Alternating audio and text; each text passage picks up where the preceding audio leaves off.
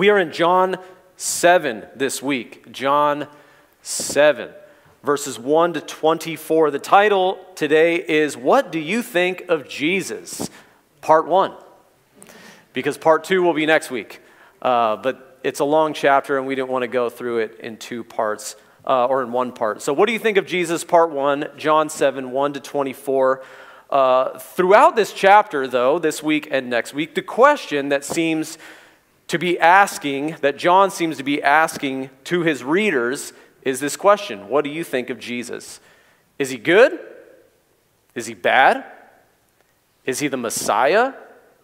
Or is he a menace?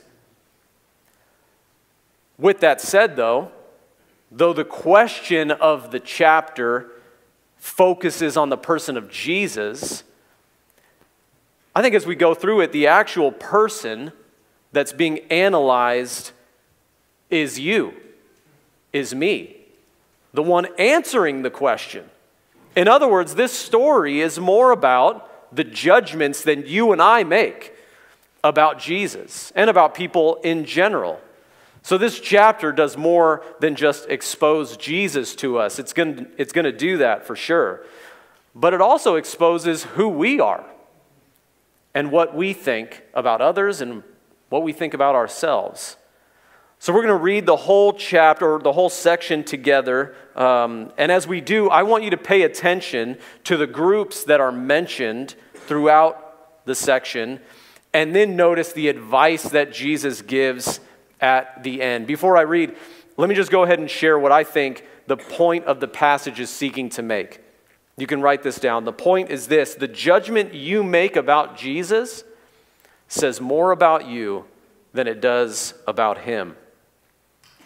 Let's start in verse 1 of chapter 7. After this, Jesus went about in Galilee. He would not go about in Judea because the Jews were seeking to kill him. Now the Jews' feast of booths or tabernacles was at hand. So his brothers said to him, "Leave here and go to Judea, that your disciples also may see the works you are doing. For no one works in secret if he seeks to be known openly. If you do these things, show yourself to the world." For not even his brothers believed in him. Jesus said to them, "My time has not yet come, but your time is always here. The world cannot hate you, but it hates me because I testify about it that its works are evil. You go up to the feast. I'm not going to go up to this feast, for my time has not yet fully come." After saying this, he remained in Galilee. But after his brothers had gone up to the feast, then he also went up, not publicly, but in private.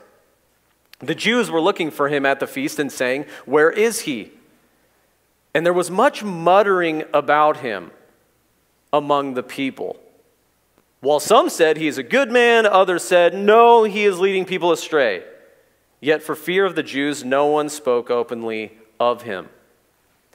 About the middle of the feast, Jesus went up into the temple and began teaching. The Jews therefore marveled, saying, "How is it that this man has learning when he has never studied?" So Jesus answered them, "My teaching is not mine, but his who sent me. If anyone's will is to do God's will, he will know whether the teaching is from God or whether I am speaking on my own authority. The one who speaks on his own authority seeks his own glory, but the one who seeks the glory of him who sent him is true, and in him there is no falsehood. Has not Moses given you the law? Yet none of you keeps the law. Why do you seek to kill me?" The crowd answered, "You have a demon. Who is seeking to kill you?" Jesus answered them, "I did one work, and you all marvel at it. Moses gave you circumcision, not that it is from Moses, but from the fathers, and you circumcise a man on the Sabbath. If on the Sabbath a man receives circumcision, so that the law of Moses may not be broken, are you angry with me because on the Sabbath I made a man's whole body well? Do not judge by appearances, but judge with right judgment." I shared this story in my life group, so for those of you who were there, I apologize for the repetition. But hopefully, I want to use this story as an illustration for what I think this story is trying to communicate. On occasion, we pray for another church. It's my friend Josh. He pastors in Legacy City Church in Studio City, LA. And Josh is one of my oldest Christian friends. I met him when I was 21 years old. I was a little over a year old as a Christian when I met him, so please keep that in mind. I was just barely a Christian. I have known him for 19 years now, and again, he's one of my oldest Christian friends. But I must confess, when I first met Josh, I couldn't stand Josh. Now let me clarify. I hadn't even met Josh, and I couldn't stand Josh. When I was starting to get involved in ministry, I was getting involved in the high school ministry. Again, I was 21 years old at my former church. And this was a ministry that Josh had served in prior to me getting involved. And I didn't meet him, our paths didn't cross because he left and went on a mission trip to Mexico for 6 months. And right after he left is when I got involved. So I never met him. But for several months, the first few months that I was involved, all I heard from the other leaders and from the students in this ministry was how great this guy Josh was. I mean, the way people talked about him, you would think that he could walk on water. He was a high school ministry legend, and I was just riding in his wake, and it was pissing me off. And then one day, months later, a student who I knew really well, who constantly talked about this guy, Josh, came up to me and said, "Hey, Josh is back from Mexico. Did you meet him? He's in the back of the room." And I looked, and all I saw, like from here to the back of the room, was a John the Baptist looking freak. If you've seen Forrest Gump, when he was running with his long hair and his beard down to his chest, this guy looked like he was straight out of The Chosen. And I thought, I hate this guy even more. What a clown. And as I looked in the back of the room, he's praying with his hands in the air like this and his eyes wide open, looking up as if he's like literally seeing God in the sky. And I'm thinking, what is this guy's problem? Like, who does he think he is? And he's got some juju over all of these people, and it just got under my skin. One day, though, I met this guy, Josh. I did not meet him that night. But what happened was weeks later, we were both at a high school retreat. And I was avoiding him up to this point because he just got under my skin. But one day, our paths were unavoidably going to cross. We were at this retreat, and to go from the chapel to the rec area, there was a bridge, and it was really kind of the only way across. And one evening, I was walking across, and wouldn't you know it, Josh and his posse are coming right at me, and I'm like, oh my gosh, I'm going to have to meet this guy. And right when he looks right at me, and he goes, "Hey, are you Aaron?" And I'm like, "Yeah." And he's like, "Oh my gosh, I've heard so much about you. I've been wanting to meet you." And I'm like, "Okay." And from that moment on, he just began to say all these really kind, encouraging, intentional, considerate things. And I mean, it was wild. And then he looks at me and he goes, the conversation was kind of ending, and he goes, "Hey, can I pray for you?" And I'm like, "Sure." And he lays his hand on me and looks up to the sky like some freak with his hands in the air and prays this awesome prayer. And then he walks away. He hugged me and then he walks away. And I thought to myself, I hate this guy even more. No, seriously. I thought, who the real clown was me. And God used that moment to teach me a lesson that if he was going to use me in ministry, then I needed to consider the way that I judge other people. One thing I learned is that often the judgments that we make about other people says more about you than it does about them. But here's where this matters and where it matters for our story. It doesn't ultimately matter what you think about me. It doesn't ultimately matter what others think about you. It kind of ultimately doesn't matter what you think about you. What ultimately matters is what you think about Jesus. Because the judgment that you make about Jesus determines the ultimate judgment that he's going to make about you. In chapter 7, there's a lot of judgment occurring about Jesus. And I think this chapter is going to help us make a wise judgment about him. From what I can see, there are 3 groups specifically mentioned, and we're going to look at all 3 of them together. Before we do that, let's get our bearings straight and think about the context. Last week, we looked at that controversial teaching of Jesus where he claimed to be the bread of life, and then he told his hearers that unless you drink his blood and eat his flesh, you can't inherit this thing called eternal life. And everyone was like, what the heck is this guy talking about? Many people walked away, including some who claimed to be his disciples. However, Peter's words stood out as a light in this dark situation. In response to Jesus' question when he said, hey, do you guys also want to leave? Peter said, where else can we go? You alone have the words of eternal life, and we have believed and come to know that you are the Holy One of God. This was Peter's judgment of Jesus, that he was God, and that he alone possessed the words of eternal life. Despite what others were thinking and doing in that situation, Peter and the rest of the 12 disciples, excluding Judas, of course, they made a correct judgment of Jesus.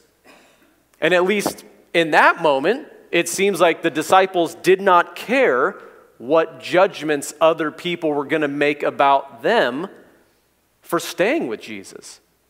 Eventually they will, but not in that moment. And immediately after that story, as chapter 6 ends, we come now to chapter 7. And John tells us that Jesus stayed in Galilee. This is a little bit outside of Jerusalem, a little north. And John tells us that he stayed there and did not go to Judea, which was the area around Jerusalem, because the religious establishment was there, and they wanted to kill him. We learned this back in chapter 5. Therefore, he stayed away from that area. But it's hard to avoid Judea and Jerusalem altogether. After all, it was the center of all that happened in Jewish life and in the life of Israel. And one of the major feasts was at hand. It was the Feast of Tabernacles, or Booths, as some of your translations may say. This was a feast that was celebrated every year, and it celebrated the harvest season. And it ran for an entire week, for 7 days. In fact, chapter 7 kind of covers the whole week. And on this feast, the Jewish people would commemorate when their ancestors wandered in the desert in tents, and they would celebrate this festival by also living in tents. It was basically like a big family camp in Jerusalem. And they would meditate on the fact that God provided for them and how he guided his people. This was a huge event and festival in Jerusalem, and every Israelite would have made plans to be there. But John shows us that there wasn't just anticipation about this festival, there was some anticipation about this guy, Jesus. And like I said before, it appears as if there are at least 3 groups in the story, and we're going to use those groups to sort of shape the way we look at this story and the judgments that people make. And we're going to start by looking at his brothers. This is a section I'm calling, His Brothers Judged Him as a Coward. We see this in verses 3 through 9, this bizarre interaction with Jesus and his younger brothers. Now, essentially, they're suggesting that Jesus go and do something. They're saying, if you truly believe you're the Messiah, because you're doing all of these kinds of things up here, why don't you go where it really matters? Why don't you go up to Jerusalem during this festival and make yourself known? After all, everyone's going to be there. The morale is going to be really high. If there was ever an opportunity, Jesus, to make a grand entrance, this is your moment. This is your opportunity. And in one sense, they weren't wrong. However, as we read on, it appears their motives did not have Jesus' best interests in mind. Since John writes in verse 5 that they didn't believe in him. And it's also kind of weird because they knew that there was a group of people there who would have loved to see Jesus dead. And yet they suggest that he go up during this festival. To me, it seems from the passage that his brothers were judging Jesus, and they were judging him to be a coward. And this is why they didn't believe in him. After all, if you're really the king, Jesus, then why are you hiding over here in Galilee? If you are the real deal, why are you not stepping out courageously and challenging the religious establishment and overthrowing the Roman oppression? Maybe this was the motivation for their suggestion. Why don't you go and make yourself known? And you know what? I think people still do or think similar things about Jesus even today. I was listening to a clip from a well-known podcaster. You probably know who he is. His name is Ben Shapiro. And he was answering a question. Someone asked him, who do you think Jesus is? And keep in mind, Ben is a devout Jew. And he said that he thinks he was just another guy who tried to lead a revolt against Rome and got himself killed in the process. In other words, he thinks Jesus was an idiot, is kind of how he was made it out to sound. And he would have been correct. Ben would be correct if Jesus would have listened to the advice of his brothers. But if Ben, as he was saying this, I thought, well, if you actually considered what the New Testament says about Jesus, and if you actually cared more about the facts than your own feelings, that's a joke, by the way, then he would have understood that Jesus was neither an idiot nor was he a coward. But what I appreciate about Jesus' response to his brothers is that though he cares deeply about them, he wasn't going to let their judgments about him change his mission. Look at what he says in verse 6. He just responds to them and says, listen, my time has not yet come, but your time is always here. You see, what his brothers didn't understand yet was that Jesus would eventually go to Jerusalem, and he would eventually make himself known to everyone there of who he is, but it would not lead to triumphant adoration where everybody sees and believes and falls down and worships him. Instead, as we all know, it would lead to a gruesome execution, with everyone there crying out, "Crucify him," and his own disciples abandoning him. Jesus can be called many things, but you can't call the guy a coward. It just wasn't his time yet. Though his brothers weren't convinced of who he was, Jesus never forgot who he was and what he came to do. Thus he tells them, hey, listen, my hour has not yet come. But then he tells them, but never forget, your time, it's always here. In other words, it's never too late for you to stop not believing in him until it is. If your heart is still beating and your lungs are still filling up with air, then you still have opportunity to believe in Jesus just like his brothers did.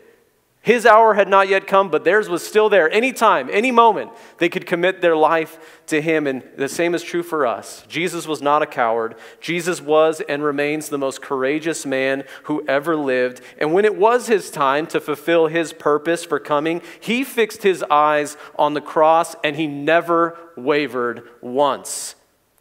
And he did it so that you and I could walk with him forever, so that even in our own cowardice, we can walk courageously with him. But this is how his brothers judged him. But after that, we read of another group, which John mentions. He doesn't mention specifically by name, but he implies in verses 11 through 13, the crowds, basically the group of people who were there gathered for this feast. And what we see in those verses is that the crowds were split on his moral character. They were split on his moral character. John mentions there was a lot of gossip going on around about who Jesus was. And at the center of this gossip was Jesus' moral character. People wondered, okay, he's doing all these things, but is he good? Or is he bad?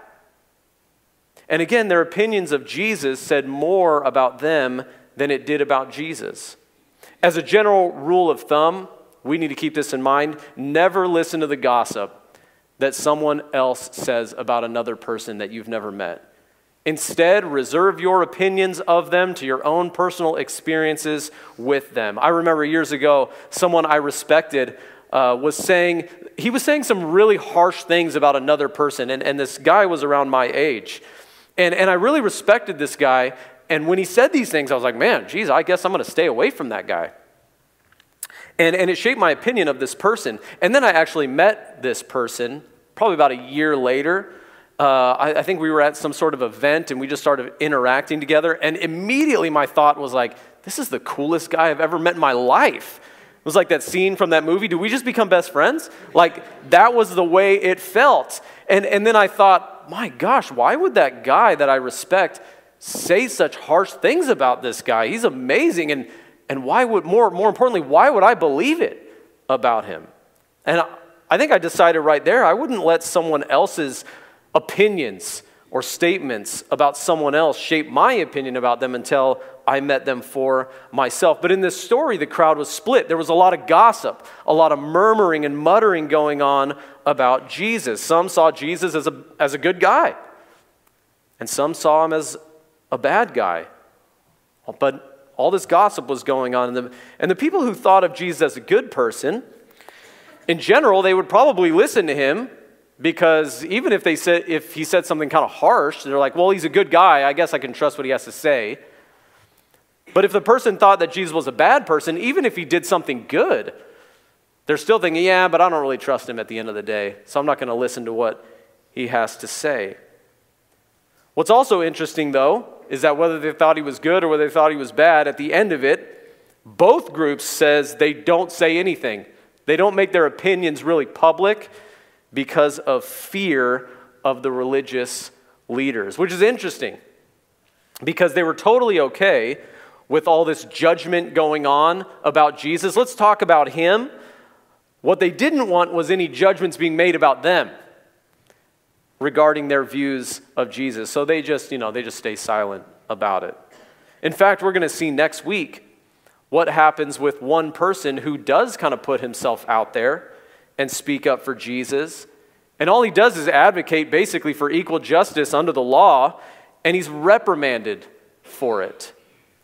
It's always good to remember that whenever your name is associated with Jesus, when you're claiming to be a follower of his, you will be judged negatively by people. Even if what you're saying is totally true and right and normal and seems common sense, it doesn't matter because you are connected to him. The question is, will you be more concerned about what others think of you or what God thinks of you? These people in the story cared more about what others thought of them, so they kept their opinions to themselves. But there was a split. Some thought he was good, some thought he was bad. And there's a split over Jesus today.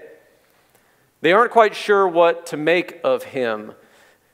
Most people you interact with, they like some things about Jesus, but then they're like, but he said this over here, or he did that over there, or he didn't do this over here, so I don't know. I don't know if I can trust that guy.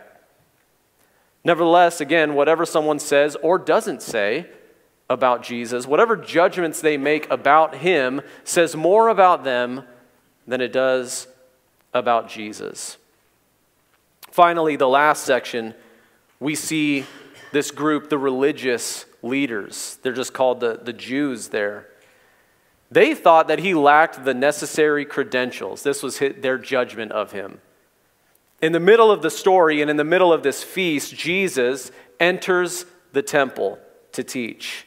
He told his brothers, remember, I'm not going to go to the feast, but what he meant was, I'm not going to go to the feast with you and present myself publicly like what you're asking or requesting or suggesting that I do. Instead, he waited until they left, and he came to the feast by himself, and he came in private. But when he got there, he couldn't help himself. And he began to teach in the temple. And it says the people marveled at it, at what he was saying. And they didn't just marvel because of what he was saying.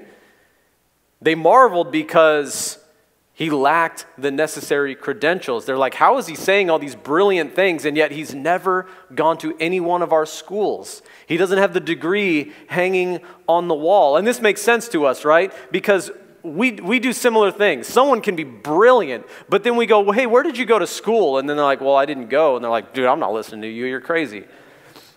Or they say, well, I went to this school. Oh, well, but you didn't go to this school, so yeah, that's really nice and cute, but we prefer this school over here. And we tend to reject people's opinions based on their credentials. Well, you don't have that little suffix in front of your name, therefore we won't hear what you have to say. But again, that says more about them than it does about the person talking. And yes, it was true. Jesus did not possess the credentials of the day. He did not go to the schools in Jerusalem and get the degrees that would have allowed him to teach in that way. And yet he does cite his credentials in the story. He's like, listen, my credentials aren't from these schools. My credentials are from God. And by the way, none of us can claim that. None of us can say that as an excuse for like not getting an education. I've had that. Like, oh, I got the Bible and that's all I need. It's like, dude, you are dumb. You're not Jesus, okay? This is for Jesus only. He can make that kind of claim. His teachings were not the teachings of a particular school of thought. They were from the halls of heaven. And anyone who knew God, he says, would know that his teachings were sourced in God. These are his credentials. But after this, we see Jesus goes on the offensive. And as he does, keep in mind, he's not challenging his hearers to protect himself, but to expose their double standards. This story kind of ends really interesting. He says, oh, guys, you know the law, and yet you're trying to kill me, which they shove off. They're like, dude, you're crazy. You've got a demon or something. But then he takes them back to that miracle back in chapter 5. And if you weren't here with us, you can look back at that story. When he healed a man who was lame for 38 years, and he told him to carry his bed, but he told him to do it on the Sabbath day.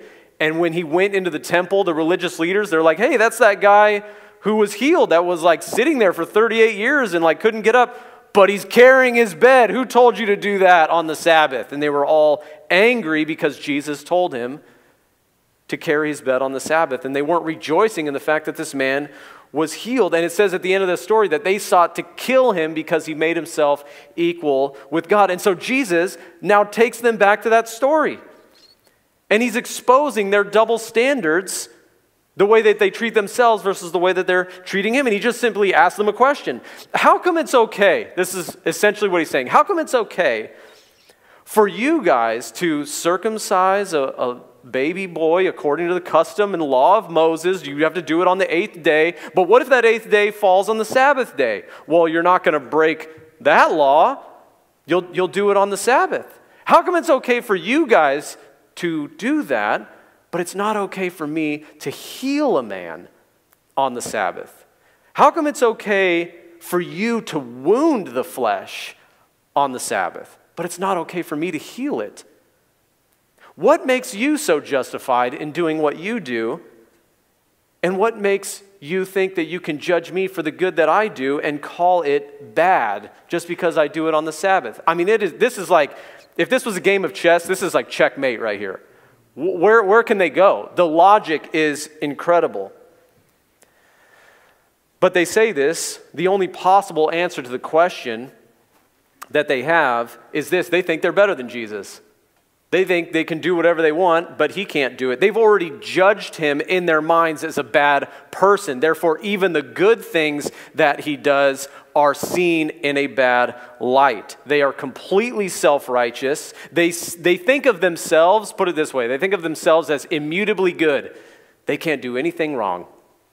And Jesus is irredeemably bad. He can't do anything right. They could do no wrong, but Jesus couldn't do anything right. This is why Jesus challenges them in verse 24. Just kind of ends with this main idea. Consider your own biases, your own opinions. Consider those things that shape your judgments of people, and particularly in this situation, your judgments of Jesus. He says, do not judge by appearances, but judge with right judgment. Friends, the judgment that you make about Jesus says more about you than it does about him. And the reason why that should matter to you is because, like I said earlier, the judgment that you make about Jesus determines the judgment that he's going to make about you in the end. I laugh at this story because Jesus is, in one sense, on trial. These people are judging him, but he's the judge of all the earth. They don't even realize what they're doing. One day, Jesus is coming back. And the Bible says that when he does, it will be a day of judgment. For those who believe, they will stand at the judgment seat of Christ and be declared forgiven. It's going to be amazing. While those who don't will be judged, and they will be cast away to eternal judgment in hell. But the Bible says, John in fact even says just a few chapters earlier, we already studied it, that there already exists a judgment over those who don't yet believe. Remember, this is what he said in John 3. This is the judgment. The light has come into the world, and people loved the darkness rather than the light because their works were evil. For everyone who does wicked things hates the light and does not come to the light, lest his works should be exposed. But whoever does what is true comes to the light, so that it might be clearly seen that his works have been carried out in God. The judgment you make about Jesus matters. The judgment that someone else makes about Jesus matters, both now and for eternity. And keep this in mind, for those of us who are followers of Jesus, remember this, that people are going to make judgments about you and me. And sometimes they're going to be right. Sometimes they're going to be wrong. But they're doing it because of our relationship with Jesus. If they did it to him, they're going to do it to you. But remember this, the only person's opinion that really ultimately matters at the end of the day is Christ's opinion of you. And we can be secure in that. Why don't we pray together, and then we'll have a time of communion.